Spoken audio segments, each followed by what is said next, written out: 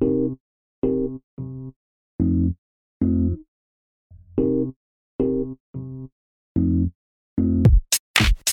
to the Project Fitness podcast for fitness professionals and fitness enthusiasts who want to be better at life. Fitness is the greatest investment of anyone's life. However, it's not easily obtained, and anyone who says different is just plain wrong. Join award-winning personal trainer and strength conditioning coach Chris Fudge every Monday as he explores all aspects of fitness that can lead you to your optimal health. If you want to learn useful, practical how-tos of weight loss, exercise science, nutrition, or just how to optimize your time in the gym and life, this show is for you. Welcome to another episode of the Project Fitness podcast. And today we're sitting down with someone very special. Today we're sitting down with someone who exercises quite good. And by quite good, I mean not just the strongest in the gym, usually not just the strongest in a competition, but I'm talking the strongest in the world. We are sitting down with 11-time world champion, IPF Hall of Famer, the real life Miss Frizzle, math teacher, bench press extraordinaire, powerlifter extraordinaire, Jen Thompson. Welcome, Jen. That was such a nice intro. Thank you so much. I'm happy to be here. It's funny because when I go to interview someone, I want to make sure that I'm saying the right things and I'm hitting the right points. I don't want to say something wrong. You've won so much that it's hard to find the exact number of how many wins you have. So when I was looking online, it depends on what article comes up. 10-time world champion, 11-time world champion, 25-time national. There were so many different numbers come up. So I said the 11 seems to come up most frequently. Is that true? Yeah. You are 11-time world champion?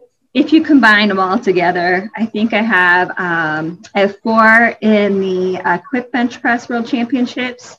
I have 3 in the raw world bench press championships, and I have 4 in the full powerlifting classic world bench press championship. So if you add them all up, it's 11. Perfect. So I was good. I was right. 11. Okay, great. And anyone who is familiar with myself, Project Fitness, powerlifting, they know who you are. Everybody knows your tremendous accolades in the sport. And some people might say you're an absolute outlier. Some people might say, like the kids might say, she's a freak when it comes to bench press. I would always say that you are disciplined. And I think that goes to show because a lot of people aren't fully aware that you've been exercising in the strength game for 20 years, 27 years? Well, I've been competitive powerlifting for 21 years now, but I've always exercised in some way through high school, through college, and then into powerlifting. I've always done some sort of exercise. And you are the fountain of youth. You are almost, I'm going to have to say this, but you are almost 50, correct? Well, I'm 47. I don't like to talk about the 50 quite yet. I keep telling my husband I'm still mid-40s. And he's like, I think you're late 40s. I'm like, no, I'm still calling it mid-40s. But the fountain of youth, I mean, you are extremely healthy. You are the elite level as an athlete. You definitely take care of your body. But when some people will say things to me like, oh, that's the freak bench presser. I'm like, no, that's someone that's actually taking care of their body for 40 plus years. That's someone who's dedicated to barbell training. As you said, competitively 21 years, but you've been lifting since you were 20 years old. There's 27 years. And I think that if you just chip and you do a little bit here and there every year, well, after 27 years, you're bound to do something quite well. Right. Yeah. And it was funny because like my husband has kept a spreadsheet of every meet, every lift that I have lifted. And so I was doing a speaker series with the Queens Powerlifting Club last weekend. And so I was doing, just how to stay in this game. So we actually took that spreadsheet and we put it into like a line graph. And it was pretty interesting because it really is, it's not a huge steep line. It's just a steady line increasing over 21 years. It's just a slow ride the whole way. And so you just can keep doing it, keep putting on strength slowly, naturally. You're going to get to some big numbers by the time you're 20 years in. Yeah, 100%. I mean, it's the commitment. You've committed to exercise for that duration. You should see something improve with that much duration, even if you're doing it wrong. Right, for sure. And you've been doing it right, and you've been doing it right for a long time. So a lot of people that know about you and me, they know you've been lifting for a while, but I don't think everybody knows about how exactly you kind of got into the world of strength training, because it's a bit different coming from a female perspective. And I do want to spend a lot of time today talking about the female perspective and your role as a role model in the sport. Would you mind just telling some of the listeners how you got into strength training and where it started? Well, I always, like, in retrospect and reflection, it really actually started in high school. I was actually a long distance cross country runner, and I ran track and I high jump. But one year we had to take gym our 9th grade year, and then you didn't have to take it again. And we also had to take swimming.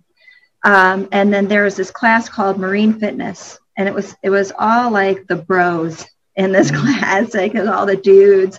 And it was all worked around doing the marine fitness program, which was like a series of push-ups and sit-ups and so on, for a time period. And the coach of that program came into me during PE and he said, "I want you in my class. I think you'd be really good." And I was pretty shy and intimidated as a 9th grader going into 10th grade. And I didn't want to do it because it was all boys. And I just felt intimidated and overwhelmed by it. But the idea of it appealed to me. So my best friend in high school said, I'll sign up with you. I'll do it with you. Let's do it together. So I said, okay. So we signed up, and I took it every semester, my entire high school after that. And I think that's where I got a lot of my upper body strength, because as females, we aren't born with it for sure. And it's something you have to work at. And so by the time, and we actually competed in it. We went to other states and competed in this fitness type of program. And I could do 30 pull-ups. I could do 60 push-ups. I could do 100 sit-ups in 2 minutes. I could do the rope climb with no legs up and down. Like, I just got super strong. And because it was mostly boys, those were who I was aiming for. And I could beat a lot of them by the time I got midway through this. And we did a small amount of weight training, but back then gyms weren't big. We had like a small universal machine, and that was it, which was the pins and the weights. And I remember, like, it was a machine press, but I think I was able to do like my body weight, and that was like huge. It was like 110 pounds, and that was like a big deal that I could do that. And our coach, who actually I still follow on Instagram, Hal Kemerson, he was our cross country coach, and he was a big supporter of mine. And we were doing things, and he'd be going, "Go after that guy, Jen. You can beat that boy. Go get that boy. Come on, get the next one. Now get the next one. Now get the next one." And I just got better and better and better. So I think that's kind of where a lot of what I call like my base strength came from. Is like I had some upper body muscle, where most of the girl sports, you talk about soccer and things like that, it's all leg driven. It's not a lot of upper body strength. So I believe it all started from then and upon reflection. I think that's so important for people to hear, because your environment was different. You were chasing the male counterparts as your competition. I would have never thought to do that if he hadn't been pushing me to do that. He was quite an amazing teacher and man and supporter of women's sports. Even though he had boys, and he had a lot of boys in his class, he made it his mission to kind of pick out these girls and push them to do more than they thought they could. With knowing that, did that lead you into your decision to become a teacher? That and a couple other ones. I was not a good student in school, and I hated high school. Were you skipping school and just doing pull-ups? Is that why? Yeah, right. No, I was a good girl. I would go, but I didn't have a ton of friends. We moved around a lot, and I didn't fit into any of the little cliques that they had. And it wasn't a good experience. I didn't feel like I fit in anywhere but sports.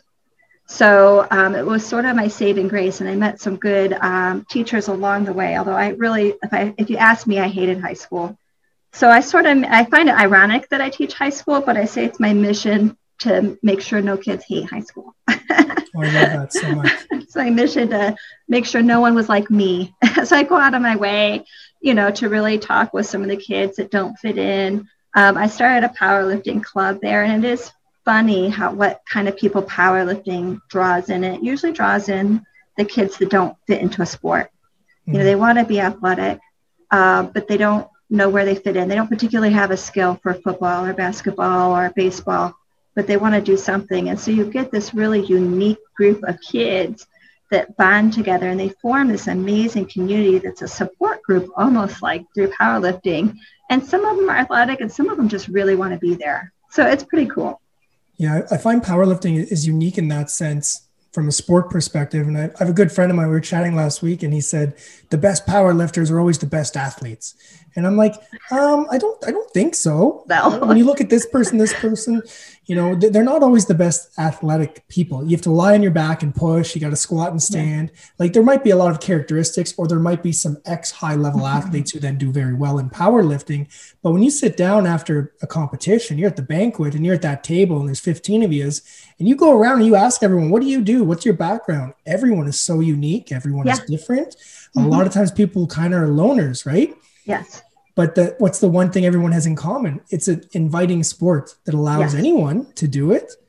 And I've always admired the best, but I always love the relationships that you make when you meet people. 100%. And that's definitely what's kept me in the sport for so long, is the people that I've met and the lifelong friends that I've made along the way has been amazing. It's really, I think it's just wonderful we have something like this. Agreed. And it's kind of silly. You push a bar, right? Yeah. There's not a lot of complexity to it, but I personally believe, and tell me if you feel the same around this, when it comes to barbell training or training in general, it's very individual. You work with a team and stuff, but at the end of the day, you lift it or you don't lift it. Right. But I think everybody respects each other's effort and work ethic. I always get excited when I see someone hit a PR, whether it's a world record or their own PR, 2.5 kilos. They could be the last or the weakest person in that competition, but they hit a PR, they did their training, they tested it and they got it. And you can just see that level of excitement. Oh, for sure. And it's even like that back at Worlds, even back in nationals, you know, it's pretty cutthroat. You know, you're all out there trying to win, but at the same time, you're high-fiving and cheering each other. And may the best woman or man win, you know. So, and I remember like in Finland and specifically, I hit a world record in the bench press, probably, I think. Or it might have even been the total. No, I think it was that. And I remember walking to the back because Finland, like, it was just an amazing setup they had. And every lifter and coach was lined up to high five me before they went and warmed up for deadlifts. You know, they could have just left and went to go warm up, but they all stayed and watched and like high five me as I walked through. It still gives me chills and goosebumps as I think about it. I think, what an amazing sport where that happens. Yeah, I mean, the biggest sports that generate income, like the NFL, you know, if a team beats the other team, they don't even shake hands. Yeah. Right. You don't see them in the locker room high-fiving when the guy walks or the girl, when people walk down the hallway. That's not happening. And that is, you know, financially probably the biggest sport in the world. Sure. They don't even do that. Mm-hmm. Yeah. So that's, I think it's pretty special. Even like at my last nationals, you know, Sam Calhoun was pulling to beat me, but she was pulling for an amazing record. So we're out there cheering her on, you know, because in the end, I feel like any big milestones that women in particular make, but men too, it's all good for our sport. Like it's all excelling our sport, because I'd love to see it go bigger and higher places. Agreed. I'd like to just pivot a little bit on that note specifically, where you talk about the sport going to bigger and better places and stuff. I mean, you've been World Games Athlete of the Month. You've been at the top of the top, Hall of Famer, all that jazz there. You've got a different role now. You know, I don't know if you want it or not, but you know, you are seen as a role model in the sport for a lot of females, a lot of young women, and they look up to you. Knowing that they do that, have you changed the way you interact and stuff? Because since I've met you, since I've seen you in competition, we were at the Iron Sisters and stuff, you've just been like a ball of positivity. I love watching you lift. Like, I want to spot and load sometime when you're competing, because you come out and you high five the spotters and you get everyone fired up like that. I feel good watching other people feel good, but yet you're the one doing the lifting. Have you changed the way that you've interacted with people over the years because of your involvement and your position in the sport? I don't know if I've changed the way I've interacted. I think probably made more aware would probably be a better way of saying. I do think probably pause a second before I post things or say things sometimes. Trying to remind myself that there's people of all ages watching and listening. I'm hyper aware sometimes because of my teenage boys. I don't ever want to do or say anything to embarrass them because they're at a funky time in their life, you know. So I would just say that I try to be where sometimes I might think something's off the cuff and funny and maybe a little bit rude. I probably wouldn't say it now. just being more aware of my audience, and who's watching, and being a teacher and somebody in the school too.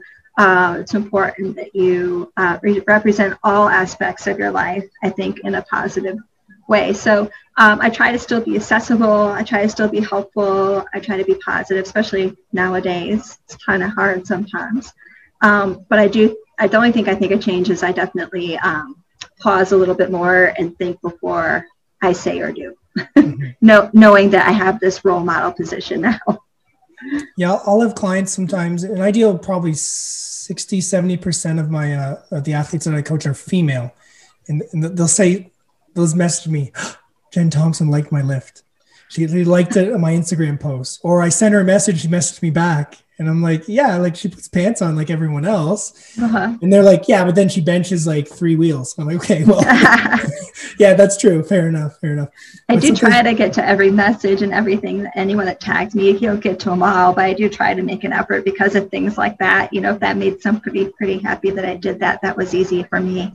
I can speak on their behalf. You don't make, a lot of women, you don't make their day, you make their month. You might make their month just by sending a message back. That's pretty wild. This is all the beauty. This is all the fun stuff. I mean, it's nice to be the role model. I don't think it was always like that. When you started out in the sport, especially because the sport did not have a lot of females in the early days when you were competing and stuff, was there any roadblocks? Was there anything kind of slowing you down or stopping you? Was there any issues in the beginning that was different than today?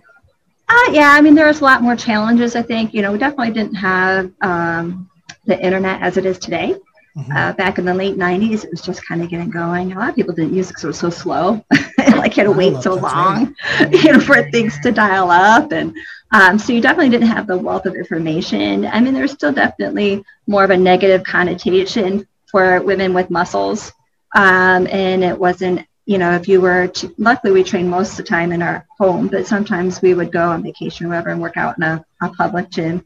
And it was a little intimidating sometimes because people would be like, well, what are you doing in this section of the gym? The treadmills are that way, So, yeah. And then, I did get some not so nice comments about my physique as I was getting stronger.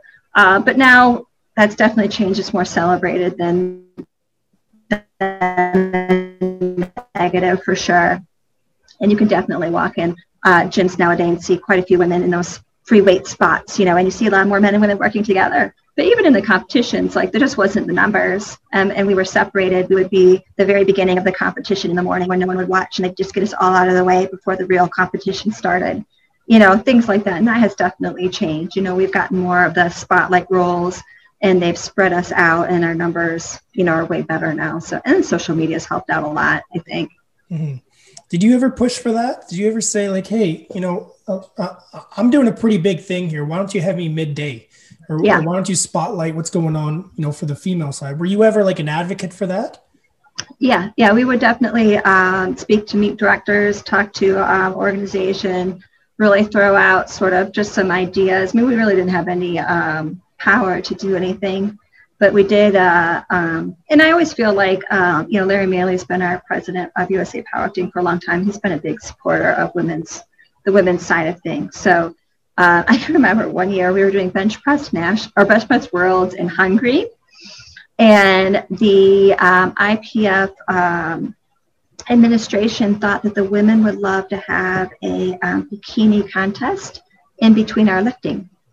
And so they were going to have us walk down stage in our bikinis and let the men rate us. The lifters? Yes.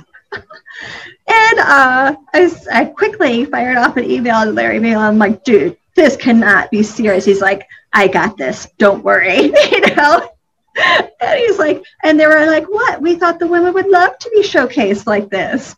And I'm like, serious. I mean, like, we are here as athletes, not as your skin entertainment. But ironically, although, that got kiboshed pretty fast after they put it out, at the banquet that night, like, the entertainment was half-dressed women naked dancing for us. Like, I think that was probably back in, it might have been 2004, somewhere like that. So I guess it wasn't that long ago. I would just like to see the opposite that's flipped one time. Just imagine it was like a men's only world, and then you get men dressed up in like Speedos coming out at the banquet or something. We're going to showcase you. Yeah, that's so bizarre. Yeah. That's wild. So for females in general, I'm sure you get this question all the time and stuff. You know, people, they want to emulate you. They want to be like you. They want to lift. They want to get stronger, but they might say things like, my husband doesn't want me to have too many muscles. Or they're like, I just don't want to get big and bulky. When someone says that to you, how do you normally respond to them?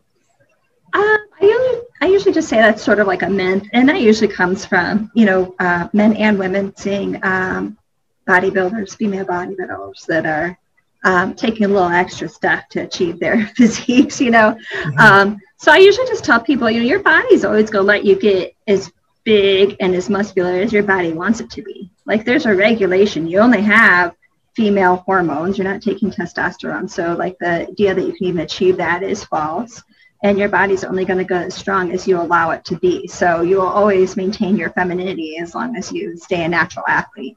So, and a lot of times with the husbands, as soon as they sort of recognize that, and it's a slow process. I mean, you can't just pick up a weight and bam, you got, traps and delts and quads and, the booty. But if anyone out there knows how to do that, tell me. I want to be able to do that. It's a long process. It takes quite a while to do, So I usually just kind of, try to bring a little bit of dose of reality, because that's just, it's fictional to think that can just happen. Yeah, 100%. I always feel sometimes that they're getting misinformation, or the magazine they picked up was from like 1985. Right. Yeah. Like that. I do feel like a lot of that's changed. I feel like the variety of women's physiques is more celebrated now. And I think that's a good positive change. Like when I first started, it was very much like everyone wanted to look like a model, barely any weight, just super skinny. And now you see more people celebrating, having the squat butt and being thick with 2 C's, and feeling comfortable posting, their body type. And so I love that we're heading in that direction. Yeah, we had Girls Who Powerlift. Ivy Knight was on the podcast the other week there, and we're talking about similar things, like celebrating what you can do, not what you look like, but what can you do with the body you have. And fun fact is, like, more muscle mass on a natural state leads to longevity. Mm-hmm. People with more muscle mass, they maintain their mobility and their independence a lot longer than people without it. Yeah, and bone density too, yeah. Yeah, and you're a phenomenal example, like Fountain of Youth over here, and you've been lifting weights for 27 years. That's right. So it's done me well. Mm-hmm. You do a bunch of other things within the sport as well, outside of just, world records and all that jazz. I know you are a state chair. Mm-hmm. Right. So you're involved with organizing and running meets. Yes.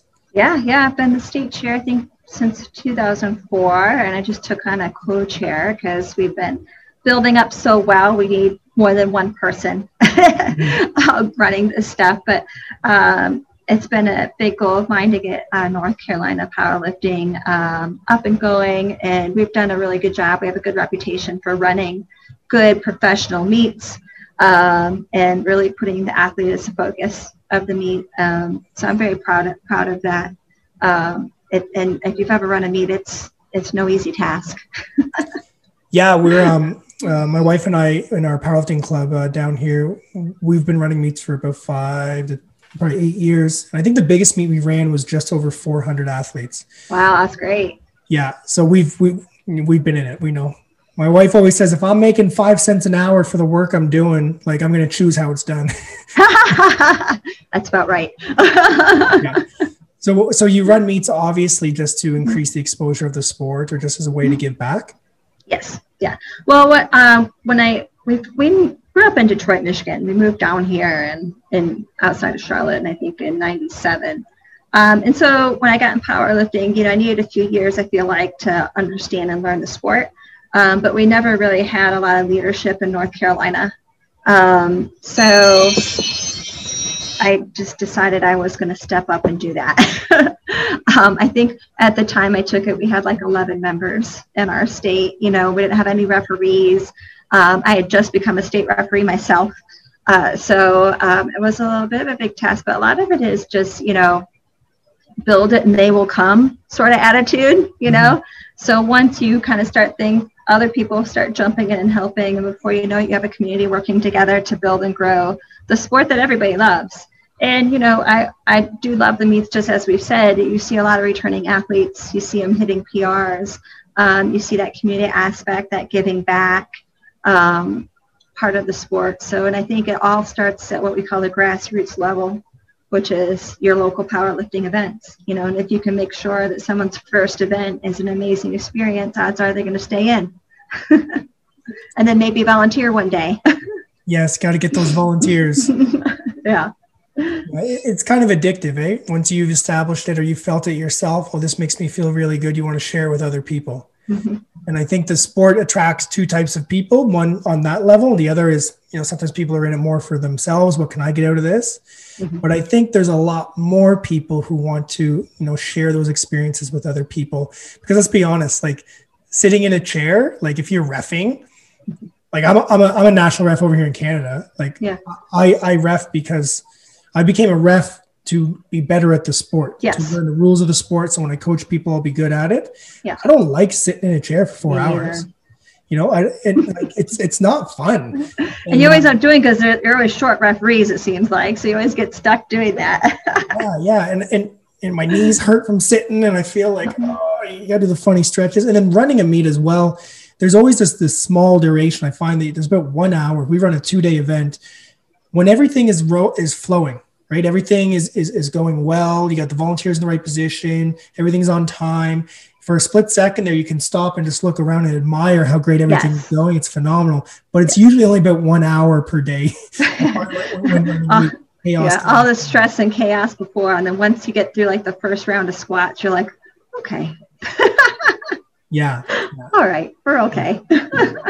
Besides being part of, running meets and being the chair in the sport of powerlifting and stuff, you're involved with a lot of different charities I see online.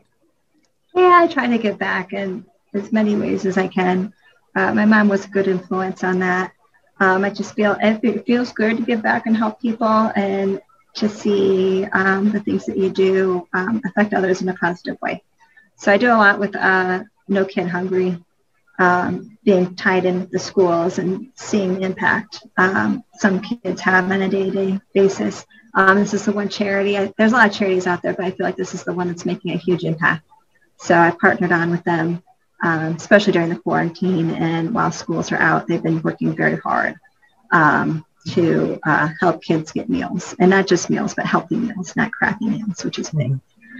So I like doing that. And then I, just deliver meals to elderly people in our neighborhood and stuff like that. And we have I love my school. It's all about learn, serve, and engage. And it's all about working in the community. So we have lots of community projects that we do at school with our kids. So it just makes you feel good. There's a lot of talk these days with social media, and people talk about you need to have a self-help, self-love day. And sometimes people, they're in the bathtub with a glass of wine and stuff. And it sounds like you get a lot of positivity from helping others. Yeah. Well, a lot of times when you're helping others, it makes your own struggles and things that you're working on seem a little silly. When you look at this, the perspective, when you look at what other people are suffering and dealing with. And I always, whenever I'm feeling down or my kids are complaining about something, I always remind them and myself of that. There's someone else who's got it much harder than we do today. Let's just be thankful for what we have. Mm-hmm. Absolutely. Just one sec. Someone's trying to call me right now. I don't want to talk. Okay, back on now. I agree a lot when it comes to that. When you can, you should help other people.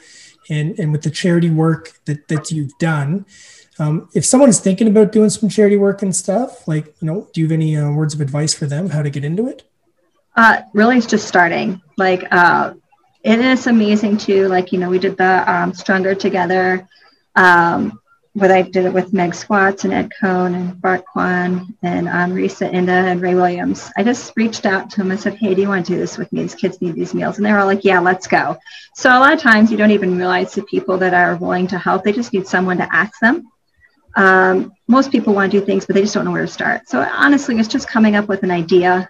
a lot of times the charities have a lot of support of how you can help them raise money and guidelines and suggestions. A lot of times it's just opening yourself up to being available. And then you'll be surprised, what you the ideas you end up coming up with. I mean, it can be easy as just like, at our school, some of the kids are making masks for people to wear. It can be it doesn't have to be some gigantic, broad spectrum kind of thing. Mm-hmm. It could be just the fact that you're selling lemonade and giving that money to somebody that needs it. I mean, it doesn't have to be, it can be small. Small things are big too. Yeah. And I know where I am specifically in Ottawa, Ontario. A lot of times things look really good. It looks like we've got a strong community. It looks like there's a lot of money in this area. It looks like everyone's fine. But I actually coached at my wife's high school. And when I started coaching, I remember one time in the morning, one of the kids, he didn't feel good. I said, why don't you feel good? Do you eat breakfast? He's like, no. And I was kind of on him. I was like, you need to eat breakfast before we practice. Like, you need to eat. And he said, well, coach, they don't serve breakfast at school until this time. And I said, well, just eat at home before practice. He said, well, we don't have any food. Yeah. And I'm not from here. I'm from a different area. And then, what do you mean there's no food? Mm-hmm. Live in this area. And he's like, our family doesn't have any money for food. So I get food through the school. And that really made me take a step back. Mm-hmm. And I didn't complain for a long time. Perspective. And we use powerlifting here for the food bank in our area. We've been doing that for years. And it was that one interaction I had with that one person who I didn't know. And I think a lot of times people don't know what is going on in their communities. And sometimes just if you want to help and volunteer in any aspect, there's always people who need the help. Sometimes it's like just a matter of looking like one street back. The streets you drive down look so nice, but if you just go one street back, you really see the things that most people are ignoring. Mm-hmm. I love that. Mm-hmm. I had one person I had a handful of people ask questions, and they say, can you ask Jen these questions when you're done? I said, yeah, no problem. And I think we need to clarify some things, because some people were like, so how much does she get paid? What do you mean? Like, I messed up. What do you mean? Well, she's like a professional power lifter. And I said, no, she's a high school teacher. Said, yeah, but I said, we don't get paid. People don't get paid. A sponsor or something for a belt. But so someone literally thought that your job was just train in the basement, go win world championships, and collect your checks. You want to clarify that for them? Well, if we lived in another country, that might be true. Because sometimes that happens over in Europe and Russia and places like that. But I know Canada and America, no. It's, we actually have to pay our own money to go to world events for our own drug testing. We have to pay with buy our own tracksuits, any money you get is really usually, I get some support from sponsors, of course. Mm-hmm.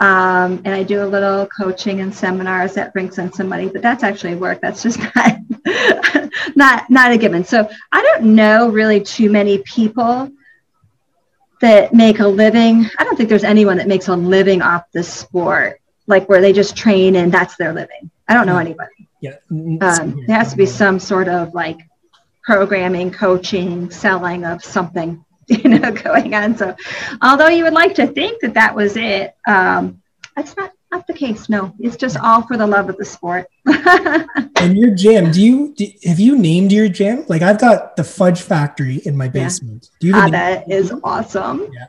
Yeah. We just call it Thompson's Gym. Thompson's.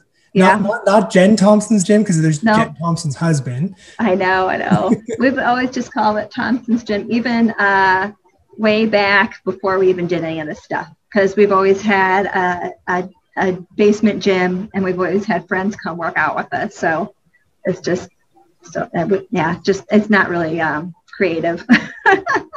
But we have t-shirts and stuff. That's a start. I'm going on a podcast as a guest next week. So there's this guy, and he's got a company where he customizes basement gyms, home gyms. Yeah. What is it? Which one is that one? Custom home gyms. That's what's called. Okay. Custom home gyms. Yeah. So I'll be on his, and I'll share. You'll see here in the next few weeks and stuff. Yeah. That's cool. Like, it really is. I have been following some like garage gym type of social media things. Man, some people come up with some great stuff. in just a small amount of space. Yeah, absolutely. But I mean, just from what I can see here, you look like you've got everything you need, right? Like you've got funky. Well, a lot of this stuff is like original from the 80s, where my husband and his friends built it, you know, in Detroit Tool and Die on their off times. You know, they built a lot of the racks and a lot of the equipment. We have, like, I have a whole gym tour on my YouTube stations, 132 pounds of power. And Donovan talks about how, like, some of these pieces, like, you couldn't go in and buy it in the store. You would go in, you'd look at the model, and you'd say, okay, I want this, but can you do this and this for it? And then they would build it for you. Mm-hmm. There was no, like, mass amount of weight equipment that you could buy. Mm-hmm. So, but the good thing is it lasts forever. So, you know, so we still have stuff from the 80s in here that's still doing just fine. Yeah. And sometimes I always say, like, weight is weight. Yeah. Right? Like to get stronger, you need weight to stimulate and stress your body. And sometimes it doesn't have to be pretty. Weight is just weight. Yeah. Hardcore stuff's the best stuff. What's your favorite piece of equipment you got in the Thompson's gym? Well, outside of the bench. Bench, yeah. We just got a belt squat machine. And I love that because as I got older, you know, my spine doesn't take all the crushing weight so well anymore.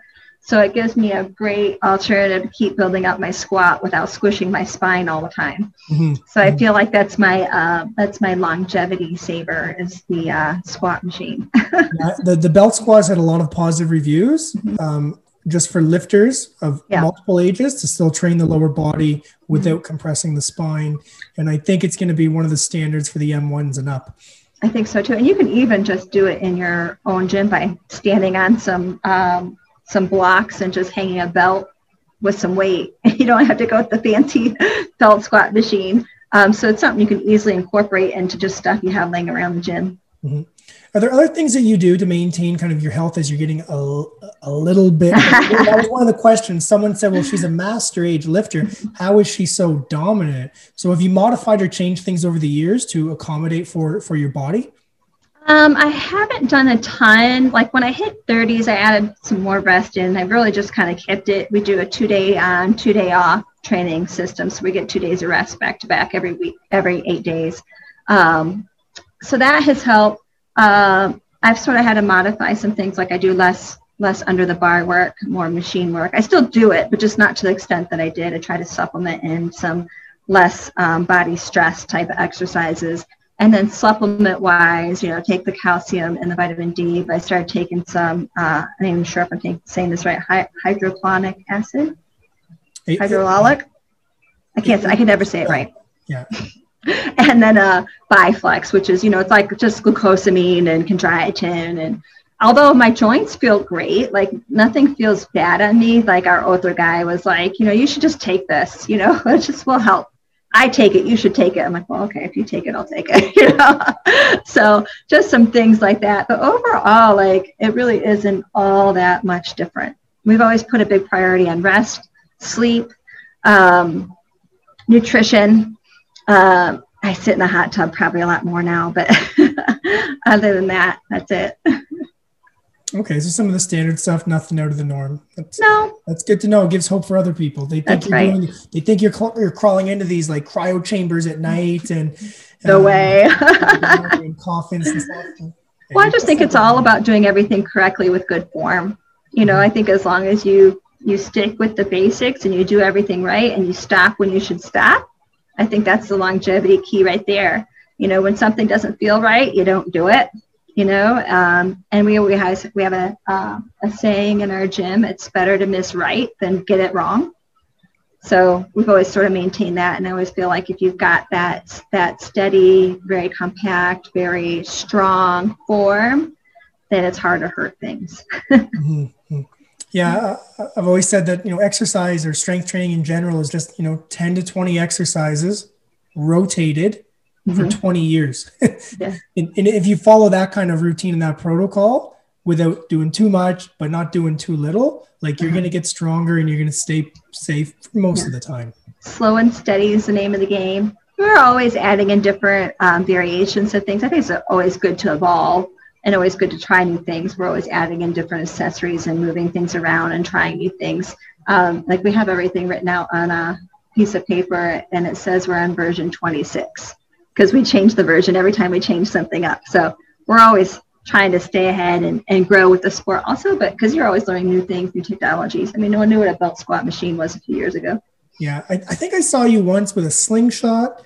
You benched a slingshot. Was a slingshot and bands or slingshot and chains? You had everything on. That was a spoofy one. Okay. I was like, not sure what's happening. I think we were at a friend Ralph's house up in Ohio, and he had those earthquake bars. Yeah. And this he really worked out that way. I thought it was hilarious. But he's got like these bands hanging off with weights hanging off the bands, and everything's flying everywhere. And I'm like, this is just hilarious. It's crazy to see that because from the naked eye, someone who doesn't know the ins and outs or know you personally, that was a spoof. Mm-hmm. Then you're bench pressing your husband on the bar, right? Uh-huh. That is a spoof. So people will be like, hey, that's a little bit out there. But then you'll hold 500 and 550 pounds for a static hold. So they might be like, that's another spoof. But that's actually been a staple of your training for decades, right? Uh-huh. Yeah. It's something, we started doing it in the late 90s. A friend of ours went to chiropractic school. And so they were learning all about isometrics when he was in school. And so we started applying isometrics to weight training. And that was one of them. We used to do heavy walkouts too, kind of the same thing for a squat. Since I've had some hip injuries, I haven't done that lately, but I did do that mostly. And then the bench in it, we have found, I mean, there actually, if you look into studies, there's a lot of studies that show that the isometrics have a lot of improvement on your concentric strength. And then it helps, I feel like it helps, especially for women with those little stabilizing muscles and the movement of the bar and just staying tight. So actually that's a serious one. Yeah. I mean, you're bang on. There's a lot of research that actually shows that it does work. It increases tendon strength and tendon tolerance, mm-hmm. And then nervous system adaptations too. And as you know, confidence. That's probably the biggest reason we used to do that. And when I was first starting, I would, when I first started competing in the back room before we would hit the competition, I'd do a heavy hold before I went out so that when I hit those heavy weights, they weren't so scary. Mm-hmm. Now I have enough confidence. I don't need to do that because it does take a little bit. 11 world championships later. Yeah. But at the time it helped me mentally. He's like, Don, I'm going to be like, let's just do one. Just hold it for a few seconds and I'll take it off. And then when you go out there, what you're doing doesn't feel so bad. Mm-hmm. Mm-hmm. I want to be respectful of your time here. And I promised a few people that I would bring up these specific questions to you. Okay. Talking about the confidence that comes from heavy holds. One question someone asked me to ask you is, how do you stay sharp with your mental game? And I think they were concerned about or questioning your mental toughness when it comes to the sport, especially with things like COVID going on right now. How do you still stay mentally strong with competing? And that's been hard too, because there's for the lack of competitions also. So how do you stay in it? My earlier days, I really had a hard time with the mental game of things. I would perform way worse in the platform than I ever did in the gym. Spent a lot of time running back and forth to the bathroom. Just my nerves would get the best of me. My confidence was low. So I had to step back and try to work on my mental game. I did that through reading a few books. I always refer to, it's called Body, Mind, Something by Dan Millman. Yeah. And I would go back and read that every once in a while. There's certain ones in there that I really like, but really it's McMillan, right? Yeah. McMillan, yeah. Or is it Millman? I'll have to go back and look. But he was actually a professional gymnast coach, but he wrote this about how to kind of get your mind on track into competing, and he has you do these different exercises. And so I've always kind of take little things from there, but a lot of it's like visualizing and learning what to do with the negative thoughts. Mm-hmm. So usually when I get those negative thoughts, I smash them. I just smash them and I throw them away. You just have to have some technique to get rid of them. It definitely helps to have a supportive training partner. Whenever I get a little bit negative, I got Donovan in there on my shoulder, reminding me of what I'm capable of and what I can do. So that certainly helps too. Sometimes it's hard, but you have to find techniques. For powerlifting, when you say, I get those spotters and loaders on my side, and that's actually a technique to deal with my nerves. although I enjoy doing it. I like making them a part of what we're doing, getting out there and shouting, hearing people yell for me, and knowing that every one of those spotters is rooting for me helps me feel confident in what I'm going to do. When I saw you at, was it Liberty College? When you benched 325 in front of the room of football players. When I watched that video, I was squeezing my fists as hard as I didn't even realize it, because the energy of the athletes around that were cheering and stuff, I was feeling through the internet. Yeah, it gives me goosebumps still. And so I always try to sort of recreate something like that, because there was no way I was going to miss that weight. Not with all that going on, not with all that support and everyone wanting and willing you to do it. So a lot of times when I get on the platform, I'll scream or I'll wave my hands up to the crowd. I try to get them going, but that's me getting them to help me. And when there's all that going around, it's hard to have those negative thoughts enter in your brain. Oh, I missed this in practice. Can I get this out? It's heavy. I'm not feeling so good. I just, I lost too much weight. All that sort of stuff goes away and lets you focus on what you need to do. There's a book, I don't know if you ever read it, called The Alter Ego Effect. So essentially the author talks about, athletes specifically, or you can use same tactics in other parts of your life. You put on an alter ego when you want something to come from it. So Beyonce Knowles, hers is Sasha Fierce.